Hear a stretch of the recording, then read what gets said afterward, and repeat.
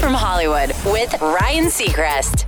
Mariah Carey's been busy at work on her tell-all autobiography, but in a new sit-down with Variety, she says it's actually going to be a while longer than expected before fans can get their hands on it because she wants to be really, really happy with it. She does get pretty real in the interview, however, even discussing her infamous breakdown that occurred back in 2005. Though she thinks what it actually was has been misrepresented for years, she explains, quote, "It was an emotional and physical breakdown, but it wasn't a nervous breakdown because you don't recover from that. Even my therapist told me you didn't have a breakdown, you had a diva fit and people couldn't handle it." That's what the therapist said. Going on to say it's something that should be discussed because if a woman gets too emotional or loud or abrasive or real, people say, "What's wrong with her? She's crazy." The words of Mariah Carey. We'll keep you posted on the book. That's direct from Hollywood.